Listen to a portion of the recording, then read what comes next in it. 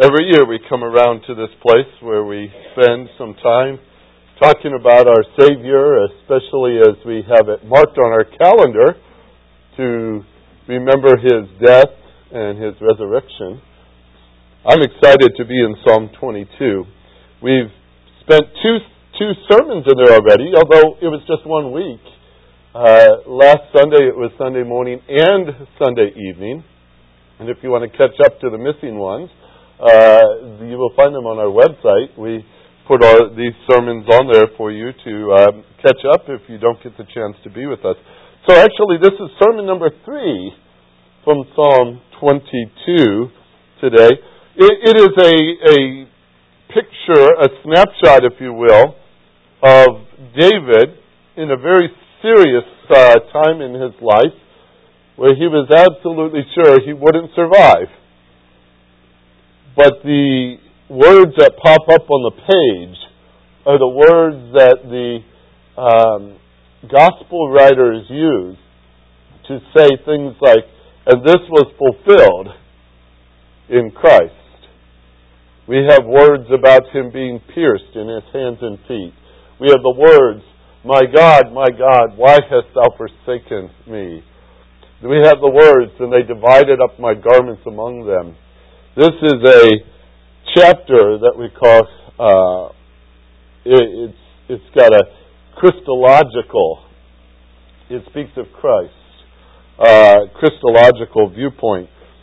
But these are the words of David as well, as he's expressing a very anguished moment in his life. So we're going to look today at a handful of verses here in the middle of the psalm. Well, not quite the middle. We're going to start with verse number 6. And today we read through verse number 9. This evening we'll go further into this text as well. But here in verse 6 he says, "But I am a worm and not a man, a reproach of men and despised by the people. All who see me sneer at me. They separate with the lip.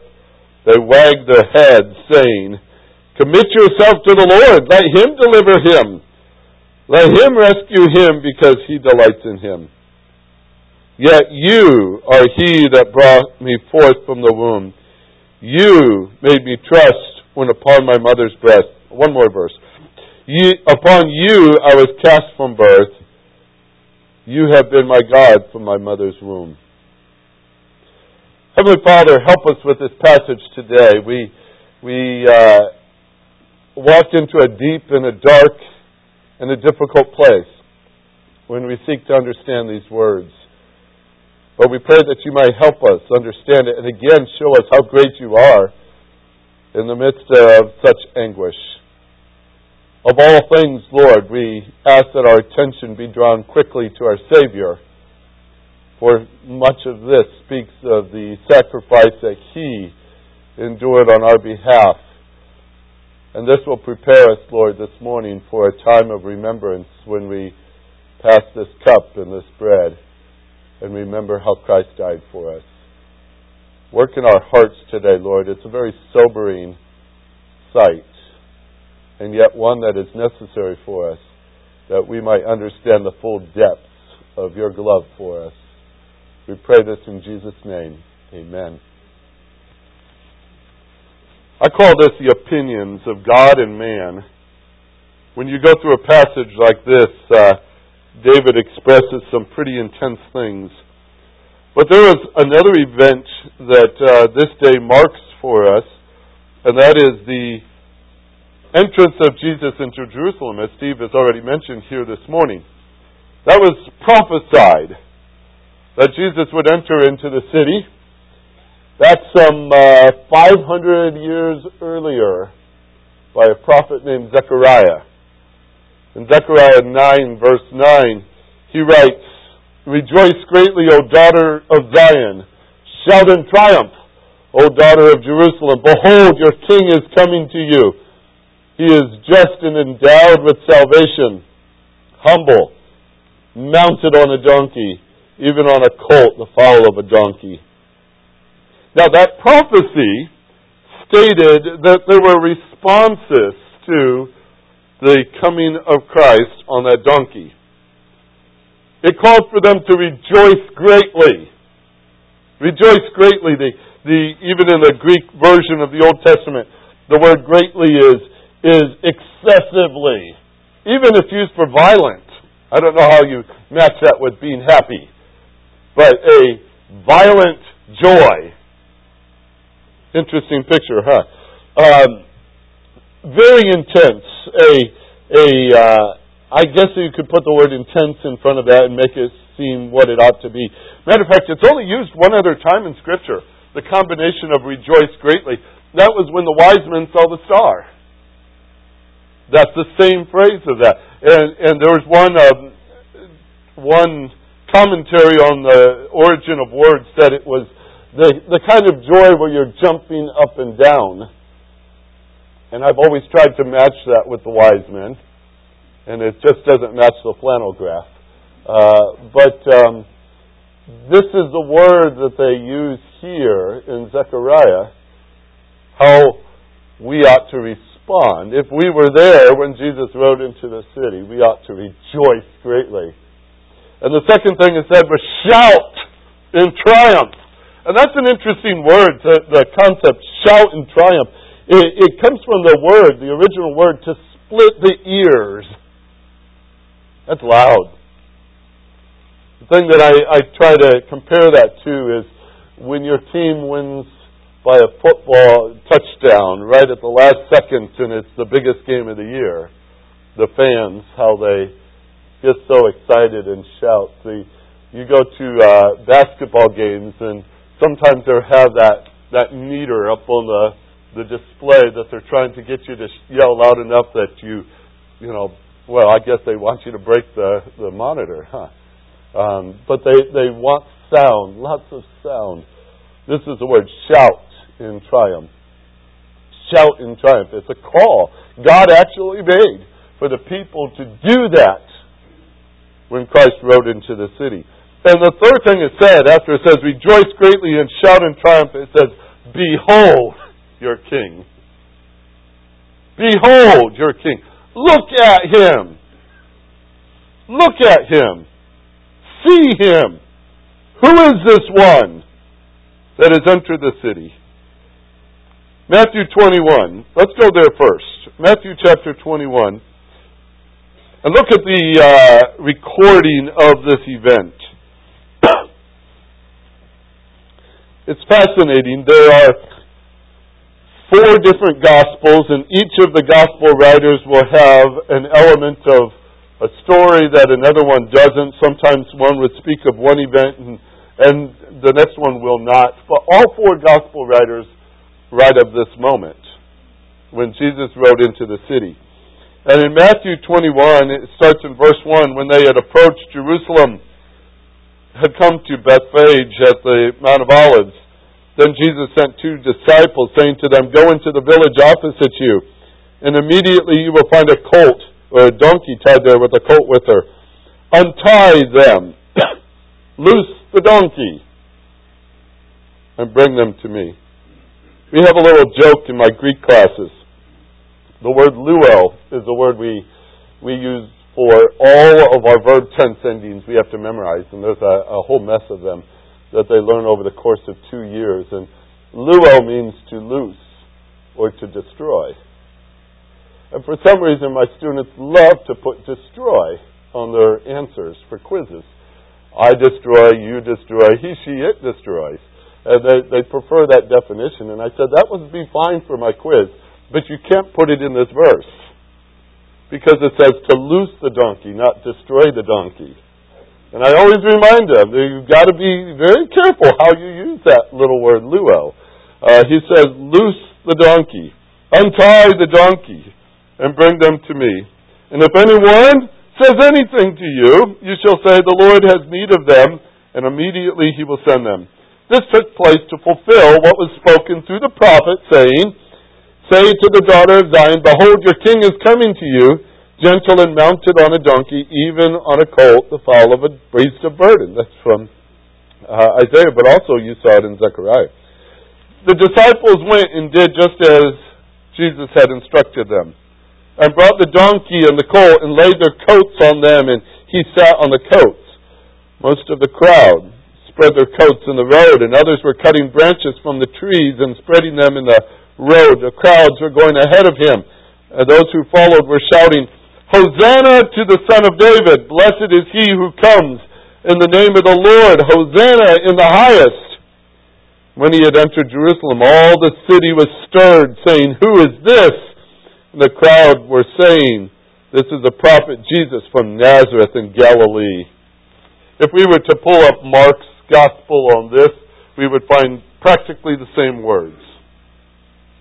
If we were to pull up Luke in chapter 19, he adds a couple more phrases to this. Because in Luke 19:38, he says, they were shouting, "Blessed is the King who comes in the name of the Lord, peace in heaven and glory in the highest." When have we heard that before? The angels at his birth, right? Some of the Pharisees in the crowd said to him, "Teachers, rebuke your disciples." But Jesus answered, "I tell you, if these become silent, the stones will cry out." I would have loved just to have heard that once.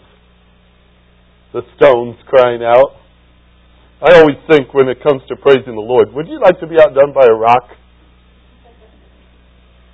It says, if I tell them to be quiet, the stones will cry out. John adds this in his Gospel, chapter 12, verse 15 through 19. "Fear not, daughters of Zion, behold, your king is coming, seated on a donkey's colt." These things his disciples did not understand at first. But when Jesus was glorified, then they remembered that these things were written of him, and that they had done these things to him. So the people who were with him, when he called Lazarus out of the tomb and raised him from the dead, continued to testify about him. For this reason also the people went and met him, because they heard that he had performed this sign. So the Pharisees said to one another, "You see that you are not doing any good. Look, the world has gone after him." Very fascinating to look back and see what was happening on that day. You know, as we understand this, it wasn't but a few days, less than a single week, that there was an entirely different response to Jesus. The Pharisees, who had been building this anyway because of their jealousy and fear, it says in Matthew 26, verse 67, religious leaders, Caiaphas the high priest and all those with him, they spat in his face and beat him with their fists, and others slapped him. Matthew 27, verse 26, you had Pilate's part in all this. He released Barabbas for them, and after having Jesus scourged, he handed him over to be crucified. There were bullies there as well. We call them soldiers. And it adds that the soldiers of the governor took Jesus into the praetorium and gathered the whole Roman cohort around him. And they stripped him and put a scarlet robe on him. And after twisting together a crown of thorns, they put it on his head and a reed in his right hand. And they knelt before him and mocked him, saying, "Hail, King of the Jews!" They spat on him and took the reed and began to beat him on the head. After they had mocked him, they took the scarlet robe off him and put his own garment back on him and led him away to be crucified. That's just a few days after. And here's the response that I think strikes some of the hardest blows. Matthew 27, starting in verse 20 and going through verse 23. These are perhaps the same people, the same voices, the same mouths, the same tongues that proclaimed him their king when he rode into the city. It says that the chief priests and the elders persuaded the crowds to ask for Barabbas and to put Jesus to death. But the governor said to them, "Which of the two do you want me to release for you?" And they said, "Barabbas." Pilate said to them, "Then what shall I do with Jesus who is called Christ?" And they all said, "Crucify him." And he says, "Why? What evil have they done?" But they kept shouting shouting all the more, "Crucify him! Crucify him!" Before it was rejoice, now it's reproach. Before it was shout, now it's scorn. Before, behold your king, now they blaspheme the very one that rode into that city. Pilate saw that he had accomplished nothing, Matthew tells us, but rather that a riot was starting. So he took water and washed his hands in front of the crowd, saying, "I am innocent of this man's blood. See to it yourselves." And all the people said, "His blood shall be on us and on our children." They despised him. They despised him. That was prophetic, by the way. Isaiah 53 had recorded these words. In verse 3, he was despised and forsaken of men. That means contempt. That means they considered him despicable. A man of sorrows and acquainted with grief, and like one from whom men hide their face, he was despised, and we did not esteem him. We did not think of him as any account. The words literally speak that when he came by, they would turn their attention another way. They would not even look upon him. And if that's not the worst that it can be, this might be. Then the very next verse in Isaiah it says, "Surely our griefs he himself bore, and our sorrows he carried. Yet we ourselves esteemed him stricken, smitten of God, and afflicted." We figured that he deserved it. What a change of events. The opinions of man. We've been taught all the way through life, haven't we? Don't trust the opinions of men. They turn on you so quickly. This is true here. Isaiah 52 verse 14 said that he was so marred in his appearance, he no longer looked like a man. Charles Spurgeon has a marvelous commentary on the book of Psalms. Marvelous. When we read these words that David wrote in verse 6 of Psalm 22, "But I am a worm and not a man, a reproach of men and despised by the people." Spurgeon said this verse is a miracle in language. How could the Lord of glory be brought to such abasement as to be not only lower than the angels, but even lower than men? What a contrast between I am and I am a worm. Yet such a double nature was found in the person of our Lord Jesus when bleeding on the tree. He felt himself to be compared to a helpless, powerless, downtrodden worm, passive while crushed, and unnoticed and despised by those who trod upon him. He selects the weakest of creatures, which is all flesh, and becomes, when trodden upon, writhing, quivering flesh, utterly devoid of any might except strength to suffer. This was a true likeness of himself when his body and soul had become a mass of misery, the very essence of agony, and the dying pangs of crucifixion. Man by nature is but a worm, but our Lord puts himself even beneath man on account of the scorn which is heaped up upon him and the weakness which he felt, and therefore adds, "And no man. I am a worm and no man."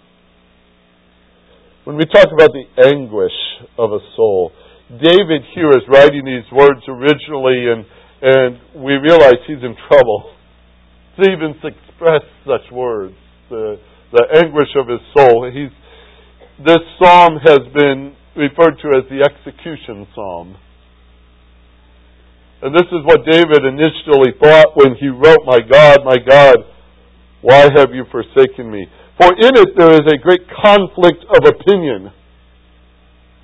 The original words that we read of David when he was loved and adored by the people. Go back to a time when David would serve Saul. And it said that he prospered until Saul set him over the men of war. And it was pleasing in the sight of all the people, and also in the sight of Saul's servants. And it happened as they were coming, when David returned from killing the Philistines, that the women came out of the cities of Israel, singing and dancing to meet King Saul with tambourines, with joy, and with musical instruments. And the women sang as they played and said, Saul has slain his thousands and David his 10,000s. Isn't that an interesting picture? David, in a sense, a triumphal entry, coming back from a victorious battle. The singing, the shouting, the joy, the love for him. And mingled in the midst of that is a growing jealousy. Do you know whose it was? It was Saul's. It says, and Saul became very angry, for this saying displeased him. And he said, they have ascribed to David 10,000s, but to me have ascribed only thousands. Now what more can he have but the kingdom? So Saul looked at David with suspicion from that day on. That evil jealousy was set on the stove to boil. Spears were thrown. Traps were laid. Eventually David's on the run. And here all of a sudden, look at the change in his words. What he had said before and heard before was all in praise to David. And now look at his words. I am a worm. I am a worm. What a picture that is. I'm unworthy as far as men is concerned. I'm a worm, not a man. He once roared like a lion. Now he says, I'm a worm. Actually, the word for worm in the Hebrew is the word maggot. Not very pleasant, is it? There's another concept that there's a certain grub, they say, that they would harvest these grubs on purpose because when they crush them, they produce a particular color from what oozed out of them, I guess blood and whatever else was within the grub. That color they would use to dye clothing with, a particular crimson color. The value of the grub was found when it was smashed. David says, I am a worm. You know, the grub had more value than David. Now, his assessment might very well be right in the fact that when we consider ourselves in our own sinfulness, we're not much greater than that, are we? The old song that we sang for years, alas, and did my Savior bleed, and did my Sovereign die? Would he devote that sacred head for... Now, this is where we always hesitate. Because growing up, you and I, we always sang a certain word right there. For such a worm as I. Newer versions of that song has replaced that word and they put, for such a sinner as I. As if the worm is so despicable we don't even want to sing about him. So we replace the worm with something a little more, well, even sinner isn't a nice concept, but it seems to be a little more acceptable in human circles than to be called a worm. And that only shows you again how despising worms are. That we should replace them even in our songs. So I always think that's an interesting spot when I listen to folks singing out of their hymn book. And if you've known it from worm, you sing worm and the other sings sinner, and there's always that interesting, tension in the room for a moment. But we get over it. He was a reproach. A reproach of men, it says, despised by the people. That picture in Isaiah, he was despised and forsaken of men, a man of sorrows, despised by the people. That's a far cry from David has killed his 10,000s. Now you hear despised. Now, opinion is hard to swallow when it's like this. When you hear it and you Well, the response that we have personally when we hear something aimed at us that would be like that, we're crushed by it, but we're not done. You try to swallow that, and that's hard, but mix in a little mocking with it as well. In verse 7, all those who see me sneer at me. They separate with the lip. They wag their head. You could just picture it, can't you? The mocking. And they mocked Jesus. David said he knew mocking. And then add a cup of spiritual sarcasm. Spiritual sarcasm. Oh, he used to say that he trusted the Lord. So, commit yourself to the Lord, they say. Commit yourself to the Lord. Let Him deliver him. Let Him rescue him because He delights in him. That is such an interesting thing. Coming from a group who is crucifying the Savior, they are the ones who've done it, and all the while they're saying, oh, if He's so spiritual, why doesn't He call God down to help him? Incredible that they should say such a thing. They are the cause of His agony. And then they mock Him in this spiritual sarcasm. It says in Matthew, the passage in 27, which goes through the crucifixion, from verse 38 on through verse 49. At that time, 2 robbers were crucified with Him, one on the right and one on the left. And those passing by were hurling abuse at Him, wagging their heads and saying, you who are going to destroy the temple and rebuild it in 3 days, save yourself. If you are the Son of God, come down from the cross. Where did Jesus hear that formula before? If you are the Son of God, turn these stones into bread. If you are the Son of God, cast yourself down off the pinnacle of the temple. The angels will catch you. If you are the Son of God, fall down and worship me, and I will give you all the kingdoms of the world. Where has he heard these words before? Satan himself. If you are the Son of God, come down from the cross. Come down from the cross. In the same way, the chief priest, it says also, along with the scribes and the elders, were mocking him and saying, he saved others, he cannot save himself. He is the King of Israel. Let him now come down from the cross and we will believe in him. Really? I don't think so. He trusts in God. Let God rescue him now. If he delights in him, for he says, I am the Son of God. And the robbers who were crucified with him were also insulting him with the same words. Now from the 6th hour darkness fell upon the land until the 9th hour. The 9th hour Jesus cried out with a loud voice, saying, Eli, Eli, lama sabachthani. That is, my God, why have you forsaken me?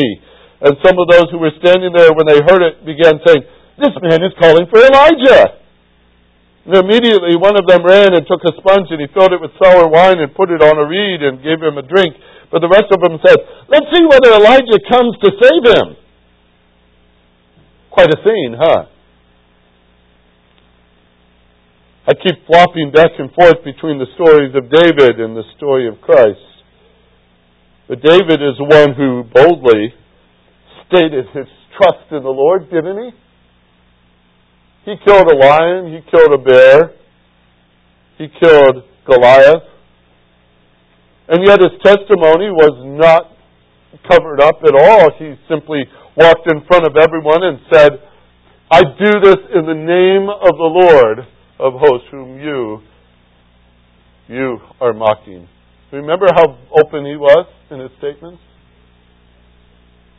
Everyone knew that he trusted the Lord for those victories. Everyone knew that. Now, take a twisted spiritual scorn and listen to the words of Saul. When it was told Saul that David had come to Keilah, Saul said, God has delivered him into my hand. For he has shut himself in by entering a gate with double gates and bars. What an incredible picture. God has delivered him into my hands. Probably the same thought going through the chief priests. Same thought through the scribes and the Pharisees. Same thoughts of the crowd. They mock this one on the cross and think that he's the failure and God has given him to us. What a picture. What a twisted spiritual viewpoint. Have you ever noticed how skillfully and how sinfully words can be used by mankind to destroy other mankind? There's a song that's on the radio that I hear quite often. Speaking of words, it says they made me feel like a prisoner. They make me feel like I'm set free. They make me feel like a criminal. They make me feel like a king. They lifted my heart to places I'd never been, and they've dragged me down back to where I began. Words can build you up, and words can break you down. They can set a fire in your heart, or they can put it out. Words. That's what we've been looking at here this morning. Words. The opinion of man.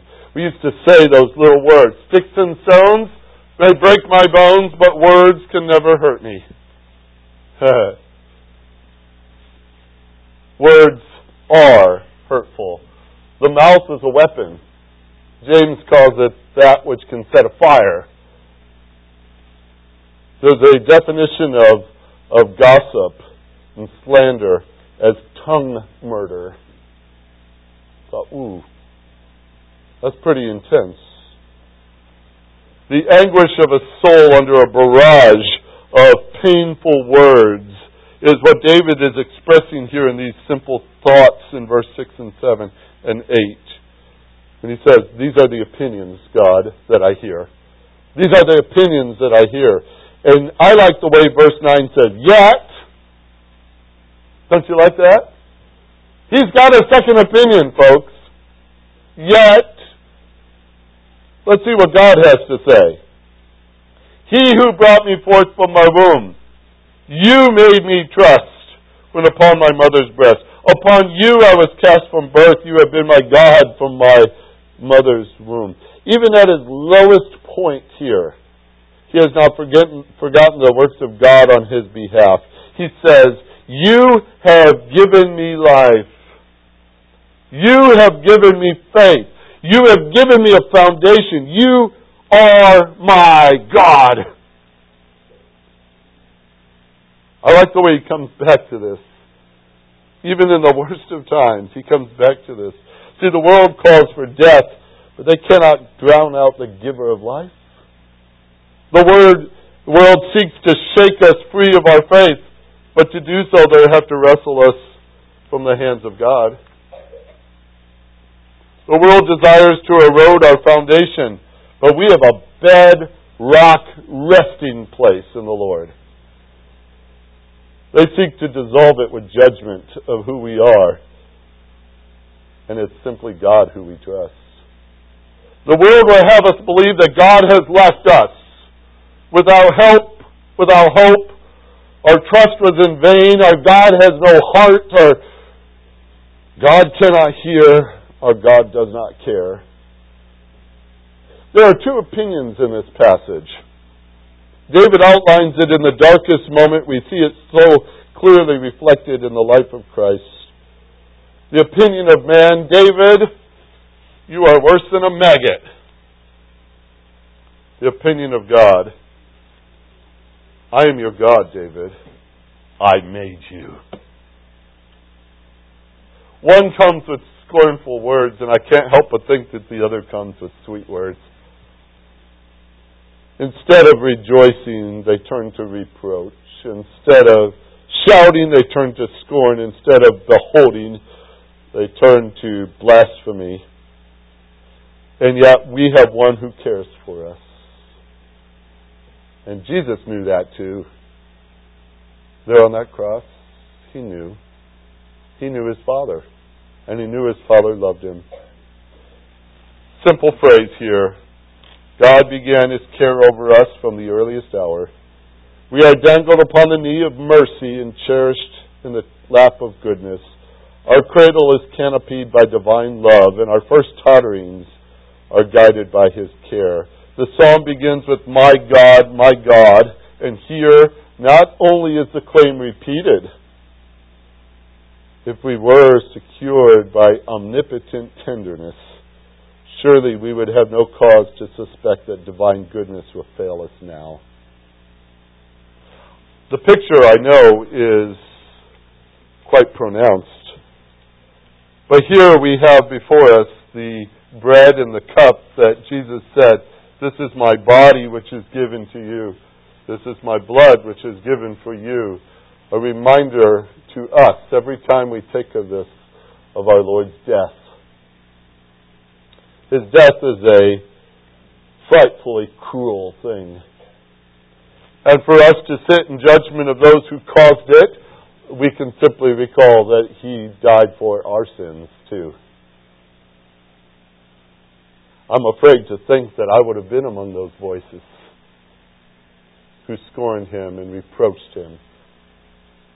And yet I sure love His mercy.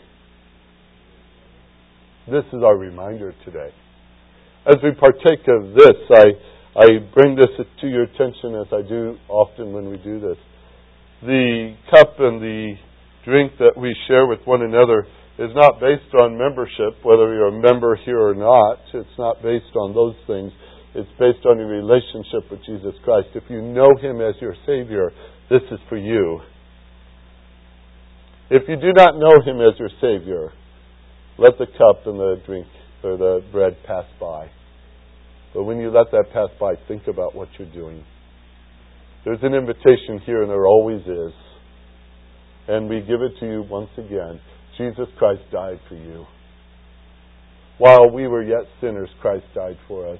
That gift is yours to take. It's a free gift from the Savior. And as we talk about Him and as we realize how sinful we are, I'm so glad we have a Savior. And that's what He's done for you and for me. And you can receive Him right now. Just call upon the name of the Lord Jesus and thou shalt be saved, Scripture says. You need a Savior? We have one. We're going to remember what He's done for us. As the men come forward here, if you know Him as Savior, participate. Not only with a heart that remembers, but with a heart full of gratitude.